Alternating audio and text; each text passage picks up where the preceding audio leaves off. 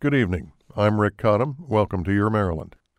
Sometime in 1836, a young black Dorchester County slave was hired out to rising shipbuilder and political figure John T. Stuart. She was 14, barely 5 feet tall, but could cut half a cord of wood in a day. Her back, neck, and shoulders were already scarred from beatings, and her forehead bore a terrible scar from a near-fatal head injury inflicted by an overseer that left her with sleeping spells and dizziness. Stuart put her on a timber gang, work that brought her near the docks and the black watermen who knew the ways of the Underground Railroad. In 1842, their paths diverged.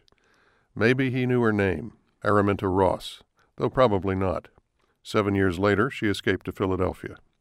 More slaves escaped from Maryland than any other southern state, but in 1850 the South toughened its stance.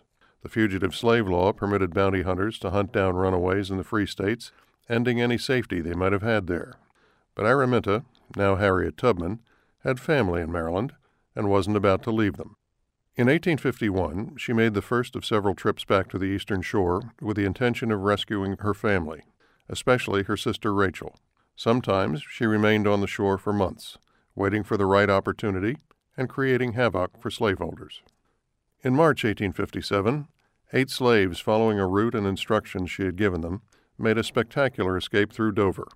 Slave owners reacted predictably. Free blacks were arrested, sometimes tarred and feathered, and told to leave. In May, Tubman managed to bring her parents out, though both were in their 70s. She then returned for Rachel and 2 of her children before they could be sold to traders from Georgia. In the face of the crackdown, she had to remain hidden, so she gave instructions to others. That October, 40 slaves made their break from Dorchester, including one party of 28, an incredible number. For 3 days, this group slogged through the rain, keeping to the woods and the edges of fields, and once shooting their way through a party of rowdy Irish laborers. But they made it. Outraged slaveholders gathered in Cambridge and passed resolutions calling for greater protection of their property. One of the most vocal was John T. Stuart, who had been elected to Congress in 1855 and become an outspoken champion of slavery in the South.